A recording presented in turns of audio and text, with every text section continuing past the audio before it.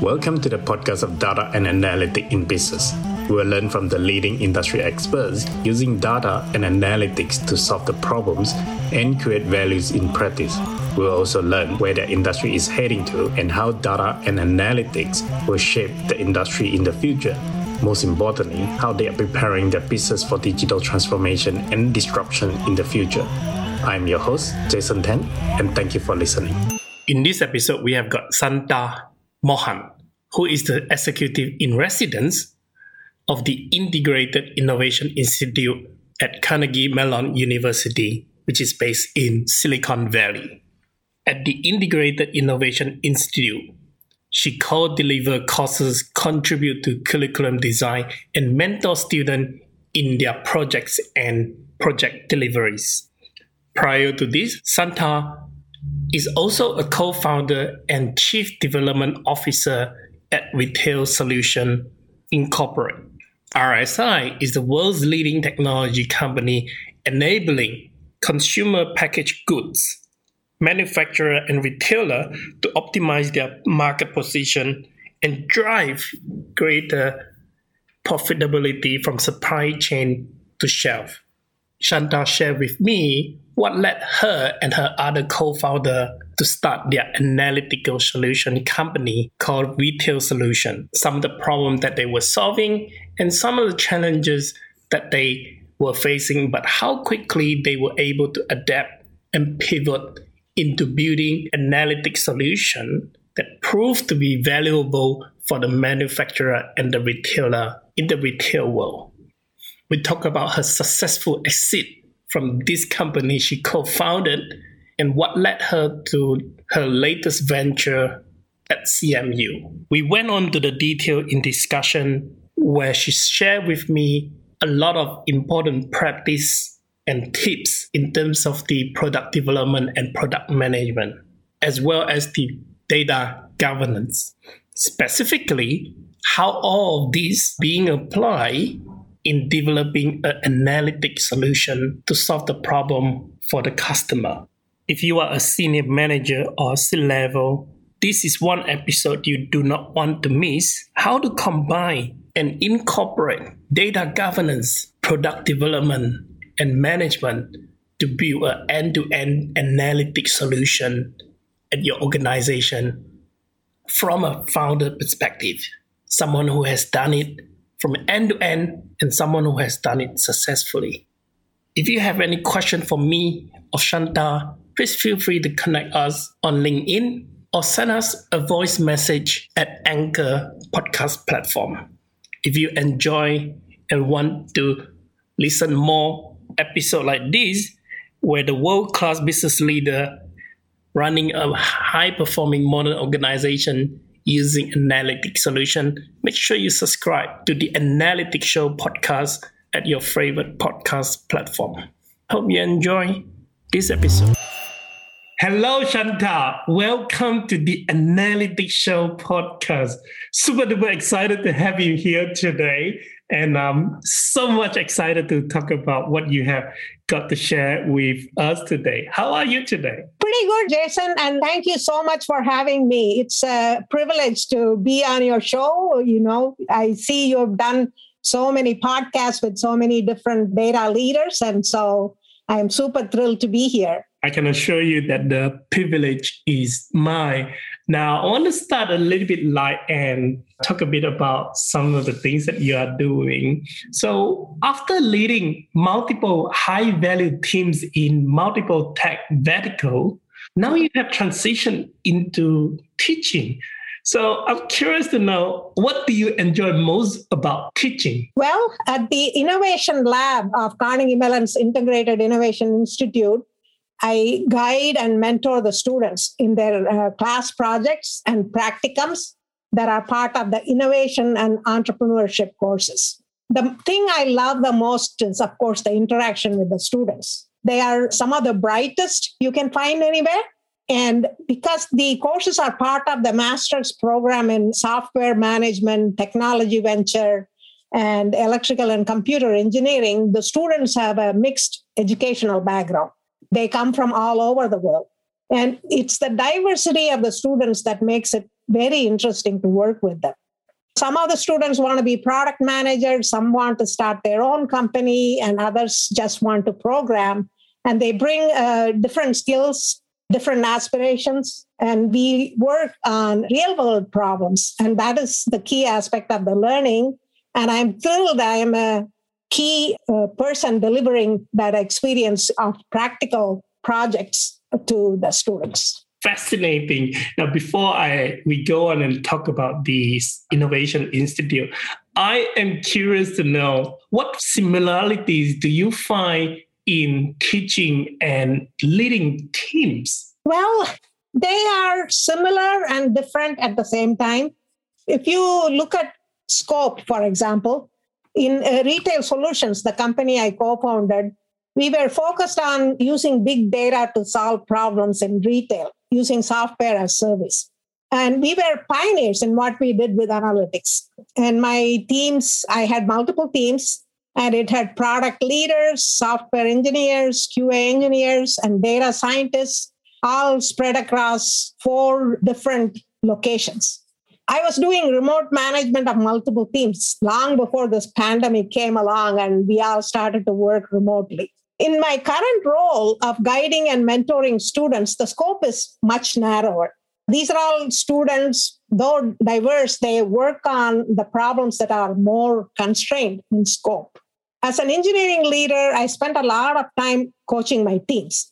At the company, I had the opportunity to mentor many individuals at different levels, engineers, managers, directors, and many of them became leaders in their own right.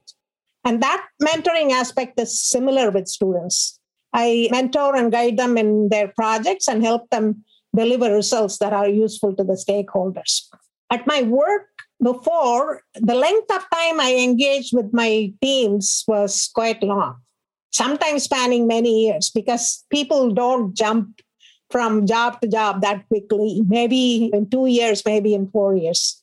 With teaching, you have the set of students for a short time, just a semester. And the kind of projects we do are typically less than 3 months long. And the scope of coaching is restricted in the sense that only what can be done within that time. However, some of the challenges in working with teams exist in both scenarios. One is not better than the other. With leading work teams, I was pretty much 24/7 because my teams were around the world. I had teams in the US and in Shanghai and in India. And with the role I have with CMU, I'm only doing it part-time. And the students' time for the class projects and practicum is limited. And the intensity is very different. You could say my previous work as a founder and chief development officer was like a marathon, while the CMU role is more like a sprint in short bursts. I think that my current role suits me for where my life is, giving me the opportunity to do many different things besides the teaching. I love it. I love how that you tell the difference between the two.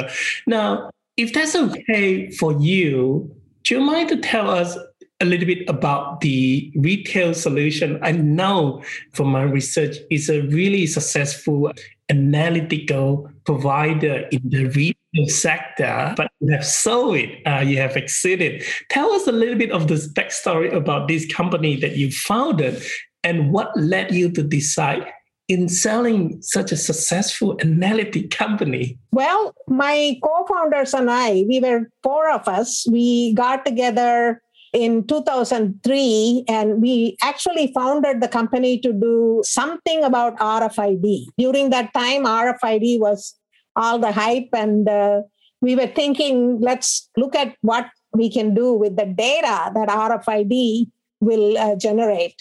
And so we started to do analytics on RFID data. At that time, Walmart had mandated that all the suppliers will tag their products. And so we can track them all the way from the beginning of their manufacturing to where it goes out of the store in the hands of a customer. And in this process, what we identified was that the RFID data was really not so reliable. See, the reads were not reliable enough for us to do anything with them besides saying that, yes, you saw the product here, you saw the product there, but it was not 100% available. And then Walmart pulled the mandate and said, you don't have to do it anymore. And of course, when Walmart says you don't need to do it anymore, the suppliers gladly stopped. And so we had to quickly think, what can we do? And at that time, we were generating algorithms for identifying out of stock. Out of stock is one of the major problems, right, in retail. And so we decided we can do the algorithms even without the help of RFID data. We can use the point of sale and inventory and other legacy type data in order to provide all that we wanted to provide. So we quickly pivoted and we bought a company who was already in the process of getting retail data and serving up analytics to the CPG companies, and really pushed it and became the leader in our niche. And I stayed there until the end of 2016, and we recently got acquired by IRI. And so that's the story behind Retail Solutions. Was it emotional exit? It was such a baby of you and the other three co-founder.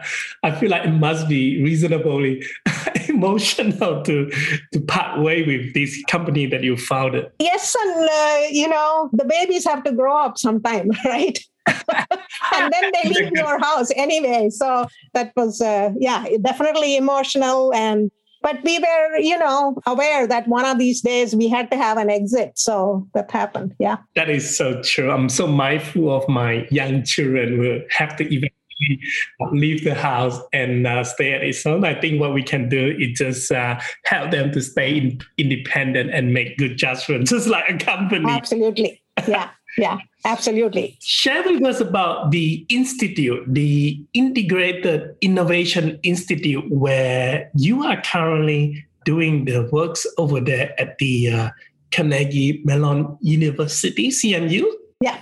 So the Integrated Innovation Institute, it unites the disciplines of design, business, and engineering so that the students can learn to build solutions with real value and faster innovation.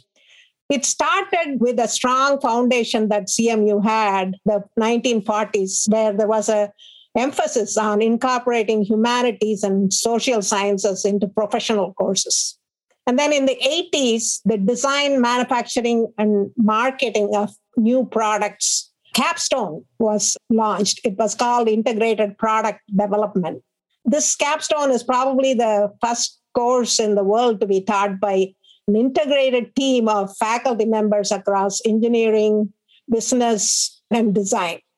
And Ford got involved in this capstone around 2000, and they sponsored work. So the students got to work with the Ford. And this was the foundation for anything that went forward working with the industry. And then we've had several master's programs in software management, technology ventures, and so forth. And then in 2002, we opened the California campus because, CMU is headquartered in Pittsburgh. And we wanted to be close to the Silicon Valley. So that happened. And then in 2013 is when this Integrated Innovation Institute was formalized or founded. Then the founders were all from three of the university's leading schools, Tepper School of Business and College of Engineering and School of Design. And then the innovation lab that I am in was started with the partnership of Emirates Airlines. And it's serving as an incubator of innovation. And it's overseen by the lab director, Stuart Evans. He's a distinguished service professor. And I work with Stuart in this institute. Right. I love that the philosophy that the Institute has got is about the combination of the design, development, and the product management. Tell us about what led to have the Institute having this philosophy of combining these three. And the reason why I'm asking that is because often you would see that many institute or many teaching would have each of these stand alone. Each of them stand alone would have its own value, but combining three of them certainly really bring the best out of any product could have and the impact it could have. Yep. Yep. I think it goes back to some of the great thinking minds in the university, people like Herbert Simon, the Nobel laureate, and many others who saw that in order to be good at solving problems, you have to start from the design. And so the School of Design and engineering, and then, of course, marketing, these all came together in order to say, it's not enough for engineers to be just solving problems. You need to solve problems in a way that can be provided as solutions to the public. So that's kind of how it all came about. So what brought you to join the Institute? What makes you decide this is the place that you want to spend for the last couple of years? So, as I mentioned, I retired from the company I co-founded, Retail Solutions, at the end of 2016. And I wanted to work on a few things I was passionate about. One of them was to write a book on pioneering Indian engineering women. I come from one of the oldest engineering schools, in fact, the oldest engineering school in India, called College of Engineering, Guindy, and the first women to graduate in India were from my alma mater. So I wanted to write a book on those women who graduated back in the 1940s and 50s. And then I also wanted to give back to the educational institutes that gave me the foundation for what I had accomplished. I had graduated from the CMU Stepper School. And so I wanted to be connected to the university and do something with it. And then I wanted to spend time with my grandchildren. I have 3 of them, and I just grab any opportunity I have to spend time with them. And then when I retired, a friend introduced me to Professor Stuart Evans, who's the director of the Innovation Lab. And we had good chemistry. We liked working with each other. And so I started working with him in the fall of 2017. And we work together well because I bring a lot of the technical and oversight expertise that are needed in the projects that we do as part of the courses. And my role is one of guiding the students and research assistants to work on solving practical problems in the enterprise. Love it. Now, speaking of women in technology and engineering, but before that, is one of the topics that I am always interested and I'm passionate about is about also introduce really making the company more diversity and having more female founder, female business leader. In your experience and the book that you're writing, share with us how can we encourage more female to join the engineering and to join the technology so that it's not just one side or the male like me sitting at the front? Yeah, very, very good question, Jason. What I have seen is in India, the representation of women in engineering schools is pretty high. It used to be very few women were in engineering up until about the 1980s or so. But after that, now, if we look at the participation of women in graduating from engineering school, it's almost 40-50%. But what happens is after they graduate and they start working, many of them give up working when they get married, when they have children. This is India. I'm not talking about the US, but in India, this is the case that, every critical event in a woman's life, it just makes them leave the workforce. And when they leave the workforce, it's very hard to come back, especially for engineering. Things are moving at a very fast pace. And by the time you want to come back, technology has changed so much. So without some kind of training, retraining, or studies, it's hard to get back in. And that is the reason why you don't see too many women continue in the engineering world. And then you find very few technology leaders and very few women actually doing entrepreneurship, for example. In the US, it's slightly different, but here, I think they experience a lot of paid discrimination and so forth. So they say, why bother? I can easily go and make money in another field. So those are some of the reasons. So basically, the companies need to be open to retraining and re-entry of women after they have their kids grow up and go to school or things like that. And they should be willing to give them flexible hours. They should be willing to give them perks like having a childcare on site, things like that. I certainly hope that part of the positive things that the pandemic has brought to us is about the work flexibility. And hopefully this work flexibility would equally translate it to the work flexibility that you just mentioned. And hopefully that would in turn allow more women engineers in the technology, in the engineering field. So thank you so much for that. So I really think that is one of the positivity that I hope that pandemic can bring for us. Coming back to the Institute, share with us some of the project in the data science that you and the Institute are working on. Sure. So in the past 3 years or so, we have had the students work on several data science projects. One project was to do with creating a data lake. I think anybody who's working with data knows what a data lake is. It's about bringing together data from all the different operational sources and providing it to the consumers of the data. And so the teams worked on conceptualizing and designing a data lake using the best of breed components for the purpose of servicing customers and increasing revenues. Another project was to design an automated system to predict sales for a company versus the whole industry. And this had AI machine learning in it. And they also implemented visualization of data through interactive dashboards.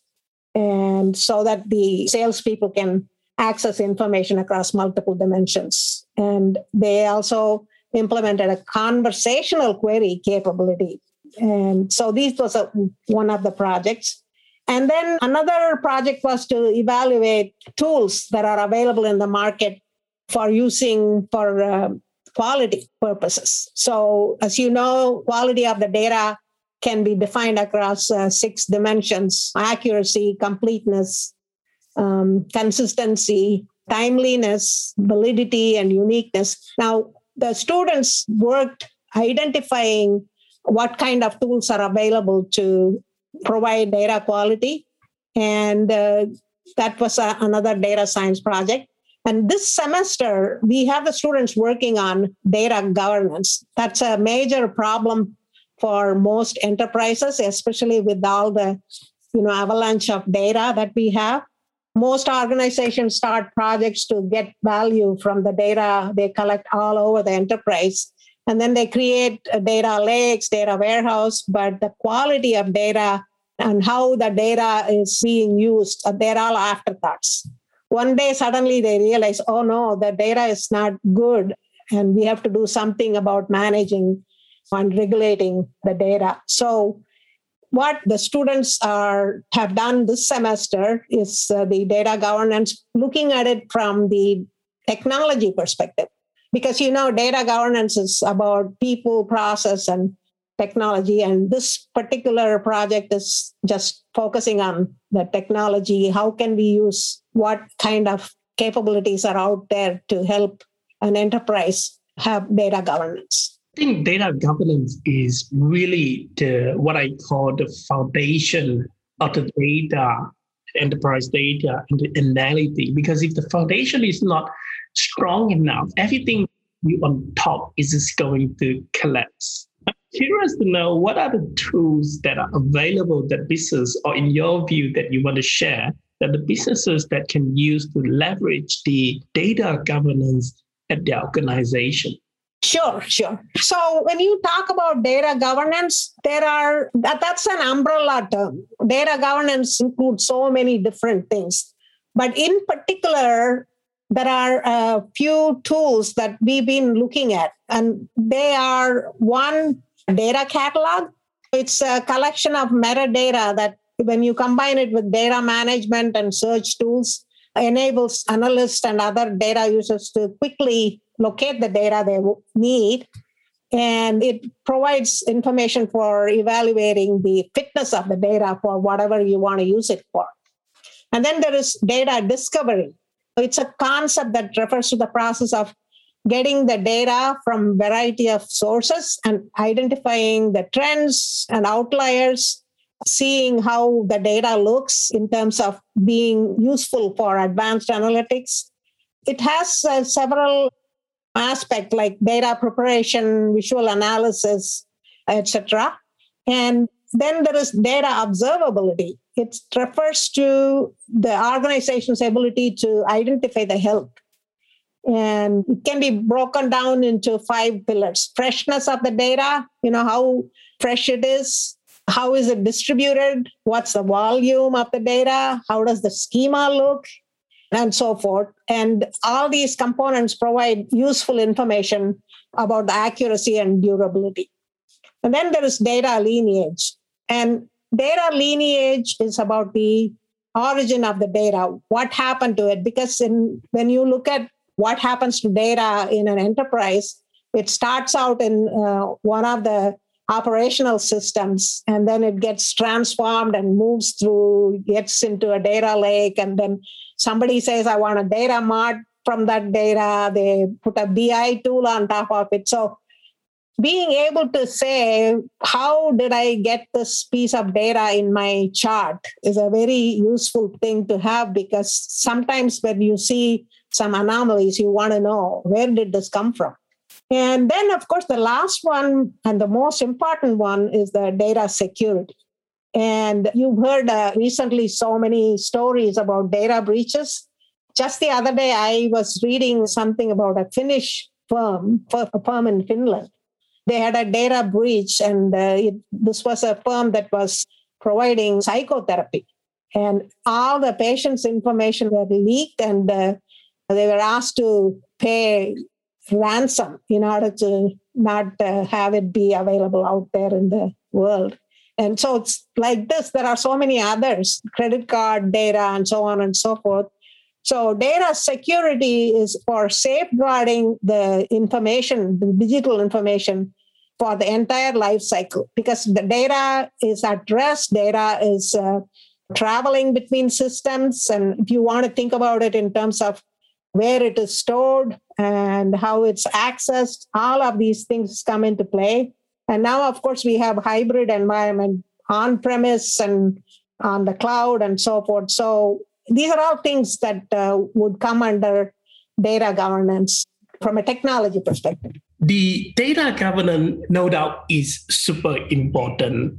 And what I found is that often one of the challenges that any organization is facing is they are trying to make the role between the data engineer and the analytic modeler to be so distinctive in a way that the data engineer would do everything about the data, including the data governance, the data lineage, etc., and getting the data quality up to be ready, while the analytic tend to see themselves in just using the data. However, I have a slightly different view, though, that I still think that the analytic people and the team should be equally have their hands reasonably dirty and understand some of it.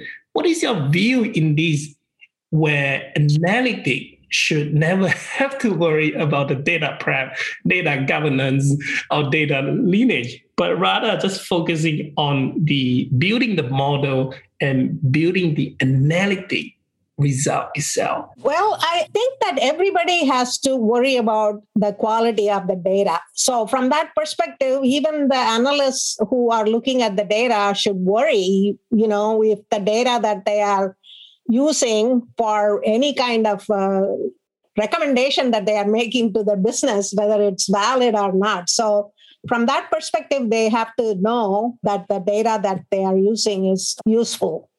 What I think is important is that data governance should be actually driven by the business owners And they should determine, just like how you determine requirements for a product, right? A software application or whatever, the business should own the data governance to say to what extent it should be used and how it should be used and so forth. But they need to involve everybody in the governance decisions. And that includes people who are working on analytics as well. Now, do the analysts, do they have to get their hands dirty? I would say that to the extent that when you are looking at the data, you have to do some exploration to see how good the data is. So from that perspective, I think you are already going to get your hands dirty. But in terms of how exactly to put things in place so that the data gets governed appropriately, maybe they don't need to actually do that, but they should be involved. That is great answer. And in shaping some of the view, I so agree with that. Now, often people talk about having a minimum viable product or stay lean. And the importance of staying lean is just to make sure that we can iterate very, very quickly. To some extent, it seems to be also perhaps contradict a little bit about the data governance, where we want to make sure that the foundation is built up strong. So my question for you is data governance versus MVP. And if one or the business can only choose to focus on and needs to deliver a quick win to prove the value, which one should come first? Which one should come first? It all depends on where you are in your organization's maturity. So, for example, if you are a startup and you are bringing out your first ever product, and it's not a data analytics product, because if you are doing data analytics product, you have to better think about the data quality from day one. Otherwise, the customers won't stay with you, right? So you will think about the data governance in parallel with the MVP. But for all the others for whom the data analytics is not part of their final solution that they are providing to their customer, they have to start small. They have to have their product be first thought out, idea to prototype, proof of concept to pilot, before they can even say, I have something that works, right? From that perspective, somebody who's not in the analytics product business, they have to think about their MVP from the perspective of what is the solution they are offering to the customer. And when they do that, there are several considerations that might come to play. So, for example, if they are in the business of delivering a product that is in the healthcare sector, there are a lot of different regulations come into play, right? And if that is the case, and also, for example, the GDPR type of thing coming in with the many customers and so on, they have to worry about that aspect of data governance. It's not that they have to go whole hog and start a big data governance program, but they have to pick and choose, what is the most important for my business right now at this stage. And therefore, when you are delivering an MVP, you have already thought through those, and there is something in place that will make sure that you are delivering a quality product. So all depends on what business you are in, what product you are delivering, and it really depends on where you are. And as I said, data governance is an umbrella term. So you don't have to have everything from day one. You can focus on the most important thing for you. For example, data privacy and data security. You can have a good governance in place for those, and then you can add slowly. But before you know it, the data could become really big, the one that you are basing all your decisions on. And so I wouldn't wait too long, but definitely for a startup that is not in the data analytics solution business, they probably need to look at what is the product that I'm going to offer the customer and do the MVP first. That is very true. Now, you were a very successful product manager and have developed a number of analytic solutions. Share with us about your philosophy in product development and management. Sure. Yeah, product management is very dear to my heart because I've been doing that for a long time. To me, product owners are like CEOs. The buck stops here, right? So you have to completely own it and be responsible for it. And you have to have some core competencies in being a product owner. That's, being able to lead the user testing and the user experience, roadmap planning, running product sprints and tracking success and translating the business requirements, technical requirements and back and communicating value propositions. So these are all things that you must have as your competency. And then products need to be very useful. We need to understand the needs of the user. And sometimes the users don't know what they want. And when that is the case, you have to work closely with them, collaborate, and then over multiple iterations, you can have the product you want. In terms of products, they have to have a measurable ROI. They must bring value, right? You don't want to keep building for the sake of releasing a new release of a product. Every feature must be looked at with the lens of, is this really bringing value? And the value might be all different. It could be ease of use. It could be whatever it might be, but you still have to ask that question, right? And I believe in doing proof of concepts and pilots with select set of customers. And that way you get to hear feedback and then you can refine your product ideas. And I believe you should adopt agile methodologies, but it can't be just a blind, I will be agile or whatever, because what works for one product may not work for another. For example, for some product, 2-week sprints may be good for development cycles, but then there are other products that might need a little bit longer. So you can't simply be very blind about how you adopt these practices. And then, of course, QA must be automated as much as possible. It's extremely difficult to do QA if you're relying on manual QA, because there is just so much QA. And you shouldn't think that products have to be perfect in order to put in front of the user. As long as the users are aware what limitations are there, it's perfectly okay to say, here's the first release of the product and it's got these limitations.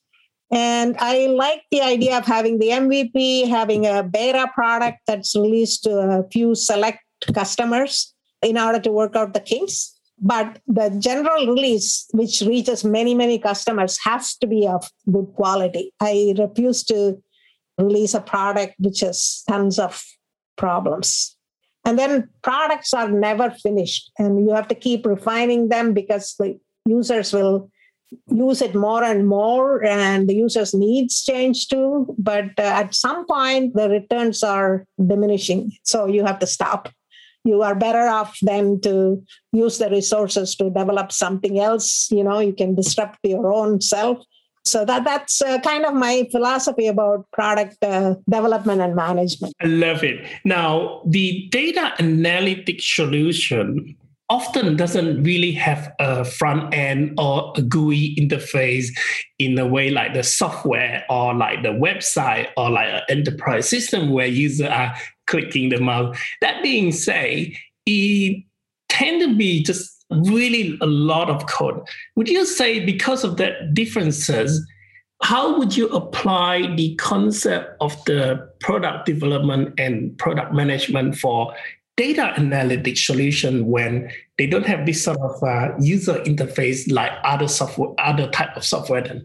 Well, we don't have the so-called user interface like some of these other products, but we do have to have those for other reasons. For example, when you are doing the data engineering, so in the case of retail solutions, for example, we dealt with retail data, point of sale, inventory, promotion data. And this data, the retail data is pretty dirty, meaning, there is no standard for how the data is collected and reported. So in developing an analytics solution, it was important to start with the treatment of the raw data. We received data from many retailers in various formats and various times of the day. We received master data from stores from the retailer and master data on products, characteristics from CPG companies. And we had to provide a data pipeline so that then we can develop the analytic solutions. Now, this data pipeline, in order to know what data you are getting and are you getting the data on time and whether you are getting the data in the format in which you expected it, are you having too many outliers? All of these, they are better represented in a user interface for the incoming data analysts, the analysts who are looking at the raw data to see whether it's good enough to pass through and then go through this complete process of cleansing and then harmonizing and so on. So in order to do that, you have to have some kind of charts to show these data engineers what's happening, right? So from that perspective, you do have to have some UIs and some visualization. You also, this was your business, the data analytics is your business. You needed to know that what kind of volumes are these data are having, how fast it's growing, so that you can then forecast how much storage you're going to need and what you're going to do in terms of your spend on storage solutions. And then, your SLA. So, for example, in retail solutions, we needed to get the data and turn it around within a few hours, like 8 hours, for example. And if that is the case, you have all kinds of SLAs. So in order to even tell the customer you are getting what we promised, you have to collect a lot of different statistics. So you should be able to visualize them as well. So I think that it all depends on how you are constructing your business and how you are running it. And I always think that no matter what kind of product you have or what kind of company you have, if you have thought about analytics upfront as to how it's going to drive your business, it's much, much better. From that perspective, I think everybody has to worry about some of the capabilities. That is so true. Now, that almost brings us to the end of this interview. And these are my go-to questions for every single of my guests. The first one is, what is your most important first principle? My most important first principle? Well, I would say being open-minded. I think your mindset determines how successful you're going to be in anything you do. So you can be very close-minded, not let new ideas in, always kind of defensive about what you can do versus what somebody else is telling you can work. So if you're open to ideas, suggestions, viewpoints from diverse set of people, you grow every day. And that is very important. So I would say that to me is the most important first principle. What is one book that you have read and thought it would have been better for your younger self to have? This is a very interesting question because I can answer with so many books, Jason. But I will pick one book. I think the one book that I wish I would have been better off reading when I was young is the book on emotional intelligence by Daniel Goleman.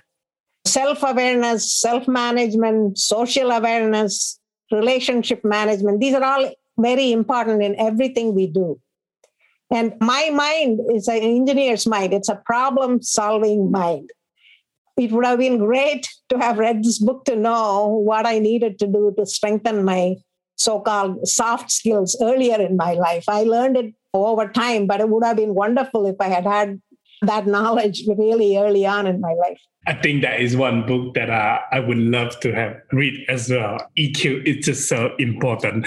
Thank you so much, Shantha, for sharing your knowledge in terms of the data governance, product development, product management in a building analytics solution, especially from a founder perspective and who also have transit into different stages of the career as an academic profession.